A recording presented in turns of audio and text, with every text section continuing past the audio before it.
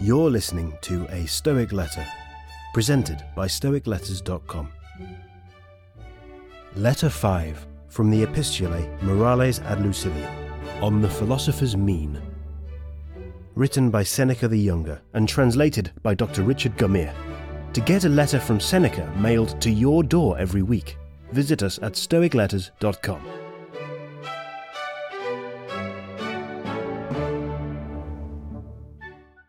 Greetings from Seneca to his friend Lucilius. I commend you and rejoice in the fact that you are persistent in your studies, and that, putting all else aside, you make it each day your endeavour to become a better man. I do not merely exhort you to keep at it, I actually beg you to do so. I warn you, however, not to act after the fashion of those who desire to be conspicuous rather than to improve by doing things which will rouse comment as regards your dress or general way of living. Repellent attire, unkempt hair, slovenly beard, open scorn of silver dishes, a couch on the bare earth, and any other perverted forms of self-display are to be avoided.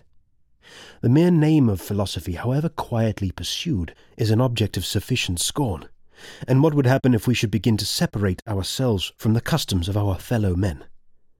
Inwardly, we ought to be different in all respects, but our exterior should conform to society. Do not wear too fine, nor yet too frowsy a toga. One needs no silver plate, encrusted and embossed in solid gold. But we should not believe the lack of silver and gold to be proof of the simple life. Let us try to maintain a higher standard of life than that of the multitude, but not a contrary standard. Otherwise we shall frighten away and repel the very persons whom we are trying to improve. We also bring it about that they are unwilling to imitate us in anything, because they are afraid lest they might be compelled to imitate us in everything. The first thing which philosophy undertakes is to give fellow feeling with all men. In other words, sympathy and sociability. We part company with our promise if we are unlike other men. We must see to it that the means by which we wish to draw admiration be not absurd and odious. Our motto, as you know, is live according to nature. But it is quite contrary to nature to torture the body, to hate unlaboured elegance, to be dirty on purpose, to eat food that is not only plain, but disgusting and forbidding. Just as it is a sign of luxury to seek out dainties, so it is madness to avoid that which is customary and can be purchased at no great price.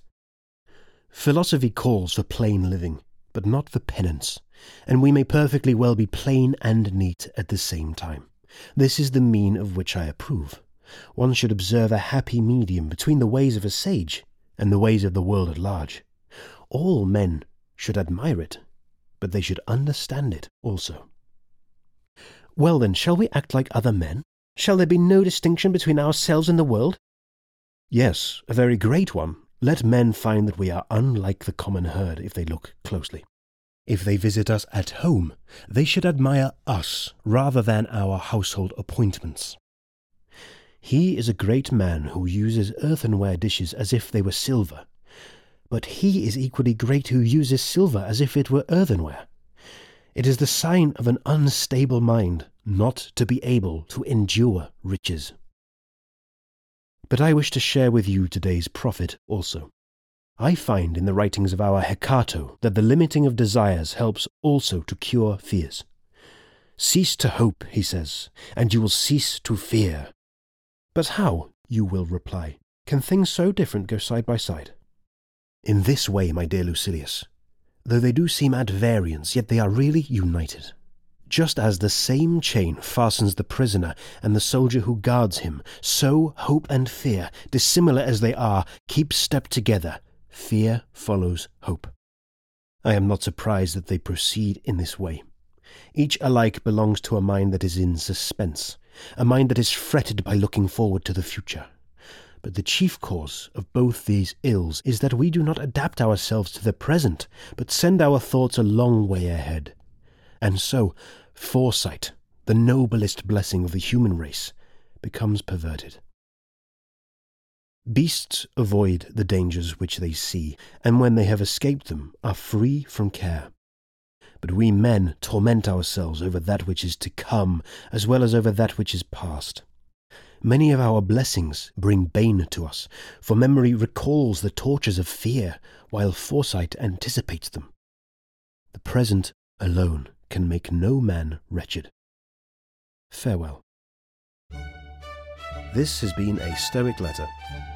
If you enjoyed this letter, subscribe in Apple Podcasts, Spotify, Castbox, or your favourite podcast app.